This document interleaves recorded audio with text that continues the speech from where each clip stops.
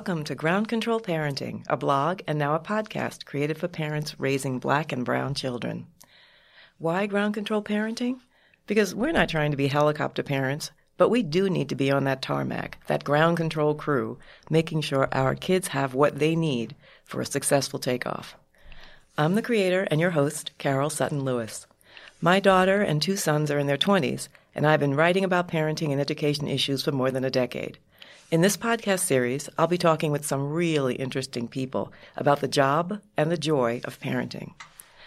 I am so excited that our guest today is my dear friend Ann Williams Isom. Ann is the CEO of the Harlem Children's Zone, which all of you should know about, but just in case you don't, it's an organization that's helping thousands of children and families disrupt the cycle of generational poverty in Harlem through its innovative educational and social service programs. She's a native New Yorker, and she and her husband, Philip Isom, are the parents of Ayana, who's 27, Philip, who's 24, and their daughter, Andy, who's 18. Welcome to Ground Control Parenting. So happy to have you here. Thank you, Carol. And so thank you so much for inviting me. And I say that I talk a lot about a lot of things, but I actually don't get to talk about my own parenting. So thank you very much. I'm very excited about the conversation. Oh, good. Me too. And I feel it's just a continuation of the conversation we have been having for years. Mm-hmm. And I'm glad that our listeners get to be a part of it. So we met when our sons were both in middle school, and they were in the same middle school. And we've been talking about them and our other children since then. And that's a long time ago. Yes. And you've always been so focused on and thoughtful about parenting, both professionally, of course, but personally as well. And I love that you bring to this conversation all your professional expertise and your remarkable good common sense on parenting issues. So you've got a lot of great perspectives, stories, and wisdom to share. So let's get going. I hope so. Okay, I'm ready. No pressure. Exactly. So as a way to begin each podcast conversation, I like to cite some advice that I give to parents often. And I say, it's important to parent the child you have, not the child you were or the one you want. And so let's talk about the child you were. Okay. Little Ann Williams. Now, I was about to say Ann Robin Williams because I know you mostly as Robin, mm-hmm. and I thought Robin was your middle name, but it is not. No. So it's a great story, and it does talk about, I think, tells a lot about how I was parented. So I am the youngest of 4. My oldest brother, Neil, is 9 years older than me, and my brother, Purnell, was 8 years older than me, and my brother, Stephen, was 6 years older than me. So when I came along, it was quite a surprise. And so my mother's name was Louise, and they put Ann on it. So the name on my birth certificate is Ann-Louise. Oh. When they came home to the boys and said that we were going to call this baby girl Ann Louise, they all said no. Neil had a crush on a girl in his class, and her name was Robin, so they decided that they were going to call me Robin. So all of my family and friends, my husband, everybody calls me Robin, and it's been my nickname forever. But I say it was lovingly given to me by my 3 older brothers. And so it was very interesting because to be the youngest and the only girl, mm-hmm. I really grew up in a very loving, caring. I have my hand out right now, and I'm putting myself in the middle of that hand, mm-hmm. and said that mm-hmm. they really covered me and protected me as I grew up. So it was a very nice environment in terms of my relationship with my siblings and my mom. So in ways that I'm sure I will get throughout this podcast, we have so much in common. And one of the things I just learned that we have in common is how we got our names. Because my name is Carol, and I have 2 older brothers, but my older brother, Paul, 4.5 years older than I, was brought into the conversation as to what to name me. And he had a favorite babysitter named Karen. And so he may either have been trying to say Karen or said something that sounded like Karen. They heard Carol, and they're like, we'll go with it. Oh, we like it. Okay, good. There we go. So there's a tip. It's a tip about parenting. Get your kids involved. Who knows? Or maybe not. That's funny. So you've already created a really interesting family dynamic. You're the only girl, and you're the baby girl. Yeah. And I know that you were raised by a single mom. Correct. And you've talked about the dynamics of that, mm-hmm. and of being in Queens. What part of Queens? Yeah, Springfield Gardens, Queens. Springfield Gardens. So it's an interesting story, and I think as I have gotten older and really tried to understand what the source is of my inspiration for the work that I do now in child welfare and child well-being and education, my mom was the youngest of 14, and she grew up in Trinidad and Tobago, and her mom died in childbirth with her. Ooh. So she was really raised by the nuns in the convent in Port of Spain. And so came here when she was 24, and there was very early trouble in her marriage. And she became a victim of domestic violence. So I say to people, when your mom is a victim of domestic violence, it means that the children are too. So I love that I started with this kind of really loving, embracing conversation about what I grew up with. But before that, when I was 6, because my parents got divorced when I was 6, it was a very scary time in our household. And the concept of the eruptions of anger, or not really the inconsistency of things are happy and then all of a sudden things are not. And so I've really realized the importance of consistency in a child's life and the importance of those first couple of years to really have stability and calmness. And so as I've gotten older and I've understood the research around ACEs, adverse childhood experiences, and how when certain things can happen to children, it can have long-term effects on literally how their brains are developed or how they emotionally respond to things. And so we're seeing the emotional effects, but the also physical effects that can happen for children that are put in traumatic situations. And so you'll know stress, there's good stress and there's bad stress. And so to really pour in that kind of bad stress so early in children's lives can be quite traumatic. And so I really feel like my mom then provided us with this resilience and togetherness and got through that, got a divorce. We were actually even able to have a good relationship with my father afterwards. And so each one of my siblings, I think you could see, like my brother, like maybe 14, 13, 12, and what that period of time and how we have incorporated it, and how I think for all 4 of us made us actually pretty fantastic parents. Somehow understanding what kids need and being able to be attentive to that. I don't know how good we are as spouses, but I know that we're pretty good as parents. So that, I think it's interesting when you said don't parent, the child that you wish you had or the child that you were. But I think that all of those experiences of what we grow up with, conscious or unconscious, kind of affects how we parent. Absolutely. And when I say that, I don't mean ignore the child that you were. But so many of us come into parenting only having the experience of being parented. Right. And so we just, if it was good, we parent in that direction. And if it was bad, we just do the opposite.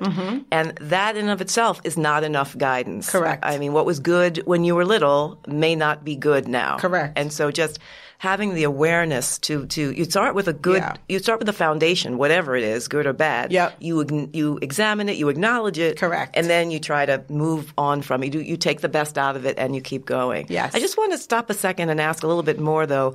You were 6, so your experiences in a very fraught household were limited. They were important years, formative years, but they were short. Correct. So your oldest brother had a much longer stretch, I would imagine, in that same circumstance. Yeah, and I think even when you think about gender, because I can actually remember my brothers trying to defend my mom and that kind of dynamic that would have come up for them where I was kind of maybe just crying and scared. There were periods of times when eventually they didn't want that to happen anymore. So I think thinking, when we talk about, kids are different, yes, they're different. And even though I say to people, we lived in the same belly and then we also had the same experience because we were all different ages and different genders, we get together, we tell that story and it sounds slightly different depending on where you were developmentally at the time. Absolutely. I can see that. Yeah. So your mom sounds amazing in that she was able to get through this. You all understood what was happening, but you watched her take you from a terrible situation to a good one. Yeah. So here's little Robin. Exactly. and little Robin figures out how to do well in school and become a lawyer. Did your mom have expectations, academic, for you and how did she convey them to you? My mom was not the kind of person that was like, all right, you guys got to get A's and you got to go to school. We went to the Catholic school, St. Catherine's of Siena. So I remember her feeling or talking to us about kindness and goodness and being good children. And so that was very important. And there were many times when the nuns had to be of assistance to us in one way or the other. So the idea of community was very strong to me. She actually worked 16 hours she was a registered nurse. And so I remember my mom working a lot. So I don't remember her sitting at the table and doing homework with me. I don't remember her picking me up from school. I remember her being loving, caring, giving us values, putting us in a very good school. I remember I was a good student. All of us were good students. So I don't know. I would maybe say that she created an environment where we knew what was important and what she wanted for us. And it was that sense of community and values. But she certainly was not a traditional mom that we may say where she was at the table doing homework with us or even cooking dinner all the time, because she would get home from work at 8 a.m., get us ready for school. Then she would probably take a nap and she'd wake up when we were, at 3 and get us ready. But then by 10 o'clock, she was getting ready to go back to work again. Wow. So it was quite fascinating. And my brothers really became like mini dads to me in that situation. Wow. Boy, that's so your brothers watched over you at night? Correct. Wow. My brothers watched over me at night. And so I know that you believe firmly that growing up in that manner really helped you. It formed you, certainly. It guided you towards your career. Yeah. And it helped you. It gave you a really good perspective on what people in various communities would be dealing with. Correct. So, but I want to talk first about your own family. Okay. So you've got you come out of your child and young adulthood, I'm sure feeling secure and feeling grounded and doing well. So considering the loving but the mix of things you got when you were growing up, you started having children. Yep. What was your perspective on how you interacted with them? Right. So, the other thing that we should say in this story is that my mom has lived with me from the day that the first one was born. So she's been with us the whole time. So in a way, she's part of this raising of the kids. And so I think I probably married a man very different than what I thought my dad was like. And so this idea of violence or raising your voice or any of that kind of, my husband is so laid back. So, you might not even miss him sometimes. So actually, as we're talking about that, I probably really did want somebody that was not going to be any of that kind of chaos. And so and because my mother has always been with me, there has been this idea of hands-on mothering and always wanting to kind of be involved, and we were just going to love them and we were going to get through whatever we needed to get through. And so I kind of feel like Phil and I probably did go into it a little blind. And so I had really bad postpartum depression with Ayanna, which I didn't even really expect. I kind of got nervous about, does that mean that I'm not going to be a good mom? Because look at how my mom is such a great mother. Now, she's also a midwife, so she was there and she took care of Ayanna while I was going through my stuff, right? And so that little one didn't miss a beat.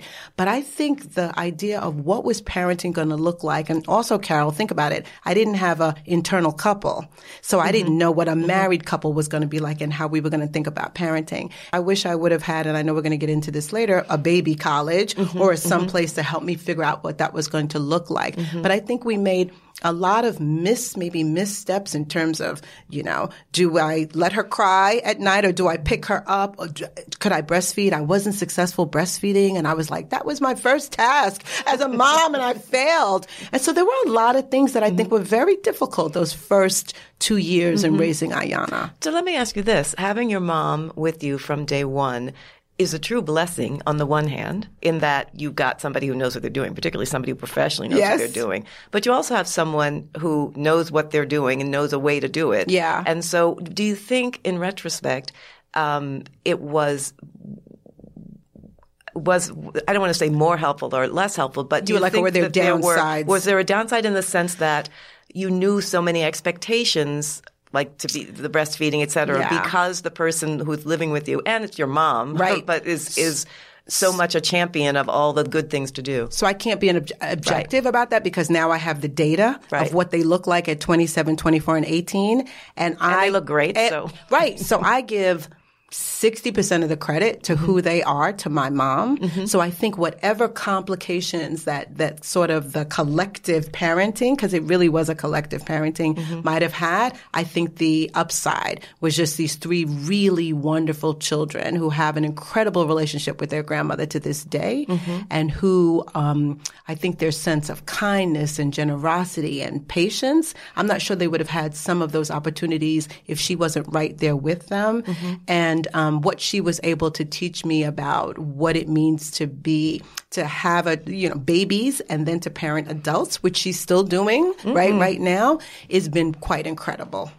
So one thing I've always been impressed about you from the day that I met you is your strong sense of confidence. You exude confidence. I do love the fact that you have a personal parenting conference, but that you professionally have created this amazing career and have done so much for so many children who have not been blessed and privileged with that loving core that you began with. Or Yes. if they have, it's just been in a different series of circumstances. So I do, because there's so much that we could talk about in this podcast. I know. But I want to make sure that I talk about certain things. And you mentioned baby college, and I want to talk about that. So I want to talk about the zone, the Children's Zone. Yes. And how you were able to bring your sense of the importance of community and the importance of those early years into this organization. Yeah. So let's be clear. I am an attorney by training. I was a political science major. So I didn't come to my life thinking that I was going to be doing something with children or with education. And when I look at my background, I think the story of my mom being able to have the church, being able to have neighbors, was about things happen. I'm not going to curse on your stuff. Ish happens.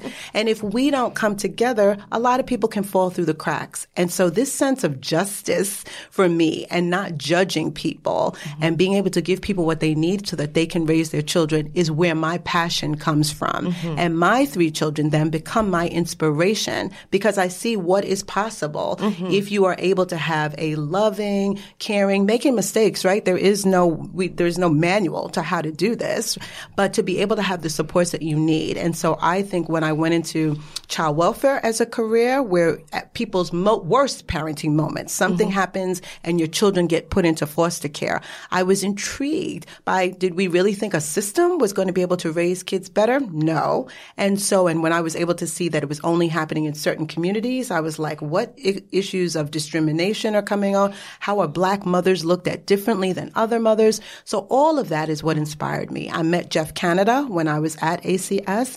And I love the work that he was doing in a community where he was going to say, what do children need? And we would say, Carol, for our kids, they need everything until they don't anymore, right? But we want to give the most vulnerable children in our country one little program, one little worker, one little thing. And Jeff was like, no, we're going to give it to them all for as long as they need it. And there was something that resonated, and I felt passionate about that. So that is what the Harlem Children's Zone does. It takes people who are not perfect, in unperfect situations with not a lot of resources, and says, you should have access to the American dream in the same way that everybody else does. Your kids should have a great education. You should be able to have access to healthy foods and a good park and all of those things that we would want for our children. And I will say, Carol, one of the greatest things, so yes, I have skills now. I have learned a lot after 13 years in child welfare and 11 years now at the Harlem Children's Zone. But the main thing that I think I bring to this is when someone wants to make a decision for a kid that they would never make for their own child, is what would you want for your own child? Does that classroom look the way that you would want it? Is this after school program and that person the kind of person that you would send your child to? And if it's not, then it's not good enough for our kids at the Harlem Children's Zone. And that fundamental way of looking at doing this work, I think, is what's changing what's happening in communities all around, poor communities, where people think that there's some kind of different standard that those parents want for their children. That's so true. And as I have said to you before, I actually think, because I know a lot about what the Harlem Children's Zone does, that the standard that you guys are setting is actually one we should aspire to. And I will come back to my favorite conversation about the zone, and that is the baby college, which is this amazing program that takes families that are about to have children and Yes. families with children from 0 to 3. And it is what it says it is. It teaches parents how to be better parents. Correct. And so I love two things about this. And the second thing is what I want you to talk about. The first thing, obviously, is that it exists because we all know that we need this help. As you said, you come home with a baby and then Yeah. it's sort of, You're on your own. If you don't have a midwife, professional nurse mom, From Trinidad and Tobago, yes, exactly, the Caribbean flair. you may not know what you're doing. Right. But so not only is this information provided, but it is provided in a way that encourages and helps and makes people who need it come to it. Because, I believe in baby college for all. But as you have pointed out, not only do you have to know what information to provide, but you have to know how to provide information to people that need it. And in this instance, young parents, regardless of their socioeconomic background, are standing in the same bewildered place. Correct. Now, maybe some of the students in the baby college have more barriers to being able to get to the answers, but everyone has Correct. the barrier of ignorance at that point. And could you talk a little bit about how you think about getting the leadership part of what you do, and that is helping people without judging them understand that they could be helped. So this is why the baby college is one of the most magical programs at the Harlem Children's Zone. Jeff Canada took what does the science say about brain development? What's the information that we need to get to our community and that we assume that maybe some people don't have? Why is it important to read to your babies? People would say, Miss Ann, why am I reading to the baby? The baby can't understand me. And I'm like, no, but this is what happens to their brain when you're reading to them. And they're like, oh, because who doesn't want their baby in the baby college? I haven't met anybody. Even the local drug dealers are like, Miss Ann, can we get my kid into the baby college? Yes, we can get your kid into the baby college. And so there's first, what does the science say? And then it's like, culturally, what's happening for us? So there were a lot of people who were like, Miss Ann, I used to get whipped when I was little, and that's what I'm going to do. And unless I could give them an alternative and say, well, why maybe that was worked then in a certain way, but this how it could be hurtful, and I want you to do something different. And they would say, white people do timeouts. We don't want to do that. And I was like, all right, we're going to come up with another word to call it. But this is why it's important. So this idea of and then who's teaching the classes? So no offense, but if it is a white blonde woman who lives in a community that's not like theirs, they might think, what does she really know about what my grandmother has taught me about whether or not I should be giving them solids at 4 months and mixing it in with the formula? And so having people from the community who look like them, who went through the similar struggles, really is another key point about the outreach and then who does the curriculum. You mentioned it, being non-judgmental and saying, listen, we all are here and we are all learning. I think it is the reason why we've had probably over 80 cycles. A class is 100 people in a class. And so we've graduated over 8,000 families in this community. And amazing. We are changing the way people think about parenting. And dads, by the way. We have really increased African-American men who people are like, oh, they're not there. They don't want to be dads. And so we've really opened that up also. So I'm very proud of that. As well you should be. And as whenever I hear you talk about this, it hits me over and over again how everything you said is applicable to parents everywhere. Correct. And so Baby College stands as an example of the importance when you think about parenting of thinking about it as something that you can learn, something that you're at no disadvantage from anyone else because you're all coming into this with the same sort of non-factual information. I mean, you can read, but when the little baby is in your hand, this little baby who's different than every other little baby, you need some help.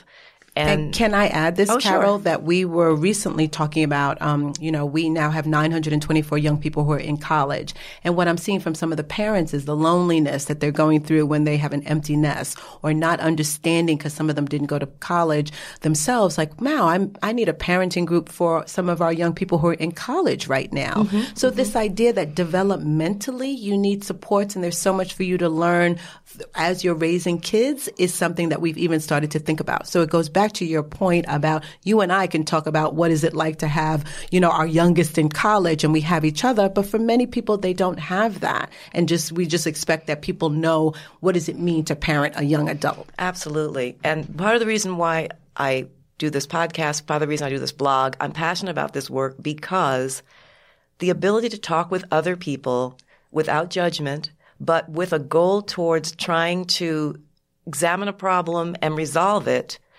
is what parenting should really be about. Correct. And finding groups in which you can do that comfortably with trust, because trust is really important, Yep. is sort of my soapbox. And it's this revolutionary thing to think that we can do that in a whole community, right? The Harlem Absolutely. Children's Zone is like, no, we're not just parenting behind closed doors.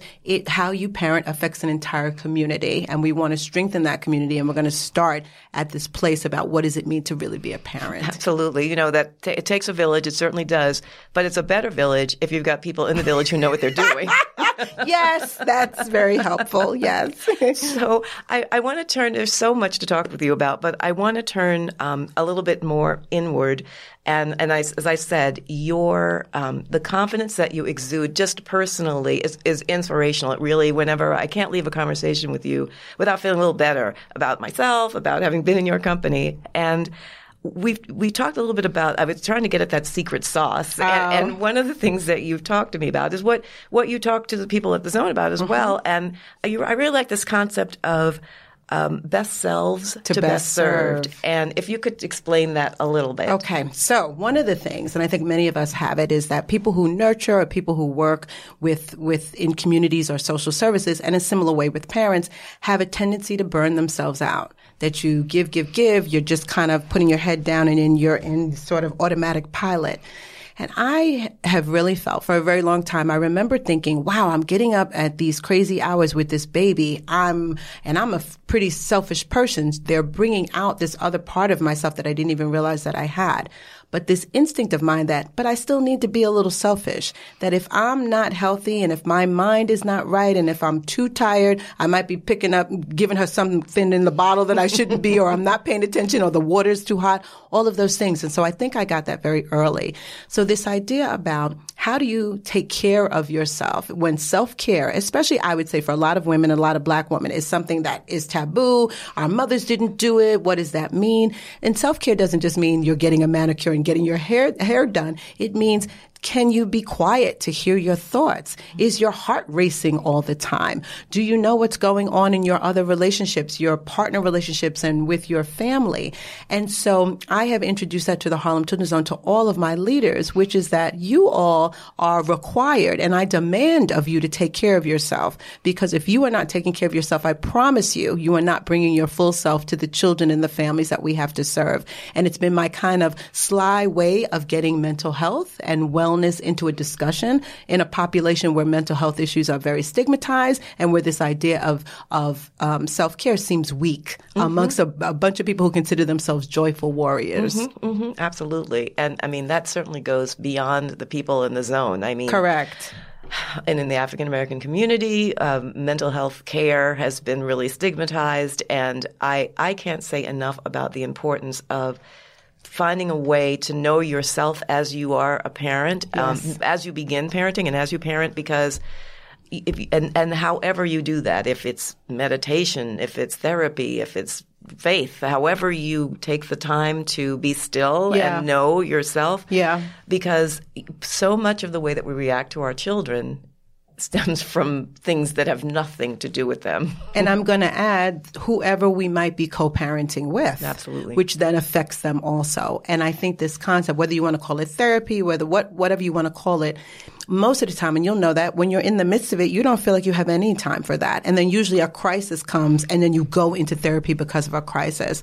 I want people to think of it as like a personal trainer, that you're like, I want to be healthy and I could probably do these push-ups on my own, but there's some discipline around it that I want to put into my life. And that's the way that I look at therapy, that it really helped me to understand what was my mom's parenting style? What did that stuff with my dad? How did that affect that? And then how are Phil and I coming together to really parent these three amazing children? What are we doing right? What could we be doing better? And just about me in general, so that I can be my best self, so that I can really serve in the way and fulfill my purpose. And I would say that goes particularly for people who are working with communities of children, but it goes for everybody because we're all doing things. I think you could be right. Yeah, that doesn't, it doesn't just it's not just what we're doing professionally. We're all doing things. We are. But no, the reason why I think that point is important, though, and it's your point about parenting, is because we affect this little one. This 6-year-old we have them, right? They're not just widgets or cans of Cokes or, like a car. And so I feel that about my workers, because our product, our instruments are ourselves, and we're working with human beings. Mm-hmm. And so that means that our mood and our effects and how we speak, our tone is going to affect them. So yes. Absolutely. So we're going towards the wrap up, but I have just a few more questions. Okay. I want to know, because we haven't talked that much about your parenting, of your darling, amazing children. Yes. And so I've got sort of two sides of the same question. Sort of, what do you feel like you got really right? And give me just an example of when did you have to parent outside your comfort zone? When is parenting ever inside your comfort zone, right? I don't feel like I knew what I was doing, but I do agree with you. I actually think I have been a really great mom. And so when you just saw me a few minutes ago, you said, what are you doing? And I was listening to something that Kobe Bryant said, and they were asking him about coaching his daughter. And he was like, I feel like my job is to ask questions and not to really get in there and call a play and to micromanage, but to sit back and to ask questions so that they can figure out how they want to play. And that's how he says, that's how you get them to be long-term good players, not just in the short term. And it resonated with me. This idea of Phil and I could tell the kids what to do and be sort of directive. But I think we spent a lot of time asking questions and having conversations and helping them to be independent thinkers, good decision makers, asking them what they were feeling, why they were feeling it. And I think that has been some of the secret sauce, not acting like we have all the answers. And I could probably count on my hands the amount of times when we've had to say, no, absolutely not. You can't do that. But most of the time, if you're working your Jedi mind tricks and if you raise them the way you want to, they get to there. Not to be flippant about your second question, there have been topics that have come up. I won't even say them because they will listen to this, where I have not had an answer. And I then strategically go back and say, well, what questions do I need to ask Ayanna so that she can figure this out for herself? Or I think that this is a real mistake. So why could she even be thinking about that? And so I do think that I try to think about my conversations with them before I say something so that I am eliciting the right information so that we can really come to a good conclusion. And I think Phil and I do that very well together. I think there's a lot of joy and laughter. I really enjoy mothering. I think I have a lot of fun with it and is the thing that I probably enjoy the most in my life. So I think I bring that joy to it, and that makes it much more successful, I think. I would definitely agree. And I just have to say a couple of things on that. I too enjoy mothering, I think, more than, we share that. Yeah, we're kind of obsessed with our kids. Yes. But when I hear you say that, it enables me to take ownership of that in a much more positive way than I've been able to, because as a lawyer, as a trained professional who spent more time mothering than I did professionally working. Right. There's always this sense of the road not traveled. Right. But only recently have I begun to really own my joy in this process. It is, it can be odd. And I think it's because maybe we don't want to get pigeonholed, right, or we think that it's kind of trite or something. And so being like, no, I actually am having a lot of fun raising my kids. People are like, oh, but you're you run the Harlem Children's Zone. Yeah. And I think I've said this to you before. Didn't Obama say, someone said to him, what have you enjoyed the most, or what's the most important thing? And he said something like raising his 2 girls. And everyone's like, we know it's not that. It was being the leader of the free world. And there was a part of me that's like, no, maybe he actually has taken a lot of joy in raising his 2 girls, right? And I agree with you. I had a second take on that as well. Okay, though. Go ahead. Tell me. And that is that if a woman had said that. Oh, no. A woman could never have said that, right? I believe him, and I believe that's right. And I love that is the case for him. Right. It's just that any CEO of any operation, if they said that to her and she said, raising my... I don't even know that she would open her mouth to say that. They would have been like, is it too late to fire you now? Because clearly you don't have the passion for your work if you thought raising your kids was more important than this job. Exactly. And then one other thing that I wanted to touch on, you talk about the co-parenting, the importance of co-parenting. Yes. And again, a little light bulb went on when you were talking. In my household, I'm definitely, while I don't want to tell my children what to do, I'm more inclined in that direction because I can see what I think they should be doing. I want them to come to it, but I kind of have a vision. So you pair me with my husband, who is the champion of laissez-faire parenting. In the sense of he left home to go to boarding school at 14. Right. So from 14 years on, and naturally he was very decisive. So he grew up in a world where basically he consulted Kids, himself they can figure out. first. Yes. Right. He believes they can figure things out. And his attitude is they should be able to figure it out. Yeah. And I think the benefit for our children has been the combination of those two, because I can only think of what could happen if my children were left to figure everything out, as they might have been with him alone. Right. Or if they just had me, who was really trying to sort of not follow them every step of the way, but definitely follow them many steps of the way. I think that, and in households where there's one parent, that parent needs to work extra hard to get a lot of input from other people. Correct. Because there's this, it's always good to have a lot of different opinions, not what you should be doing day to day, but just in terms Different of perspectives. Right, different perspectives. Yes. And just to help you stay grounded in whatever you think. 100% agree with you. I could talk to you all day. We'll have to have This you was back great. for part 2, but unfortunately now it has to come to a close. But before it does, you have to participate in the Ground Control Parenting bonus round. Okay, I'm ready, I think. Yes, so just 3 quick questions. Your favorite poem? So I was thinking about this, and you're going to be like, this is cheating, but I think it's the 23rd Psalm of the Bible. That's not cheating. Okay. That's not I was like, cheating at David all. was a poet, right? Exactly. Okay, so no, that I is think not that is my cheating favorite at all. poem. Great. Your top 2 favorite children's books? So again, it's going to be Brown Bear. Do you remember the children's book Brown Bear? Because it was just, Philip and I read it over and over again. I love Are You My Mother? Which was Oh my gosh. one of my favorites. One of my favorites too. I can see the cover The now. last one was Chicka Chicka Boom Boom, Did You Do the Whatever. So I just feel like I got the most joy reading those to my kids. Oh, great. So we got a bonus one. All those are amazing books. Okay. And then finally, your favorite TV or film parent? So this one kind of stumped me a little bit. So I'm going to cheat. Okay. So I can't remember in the past, but I think recently when I look on television, one of the people that I love the most and I kind of enjoy and kind of reminds me of myself is the grandmother on Blackish.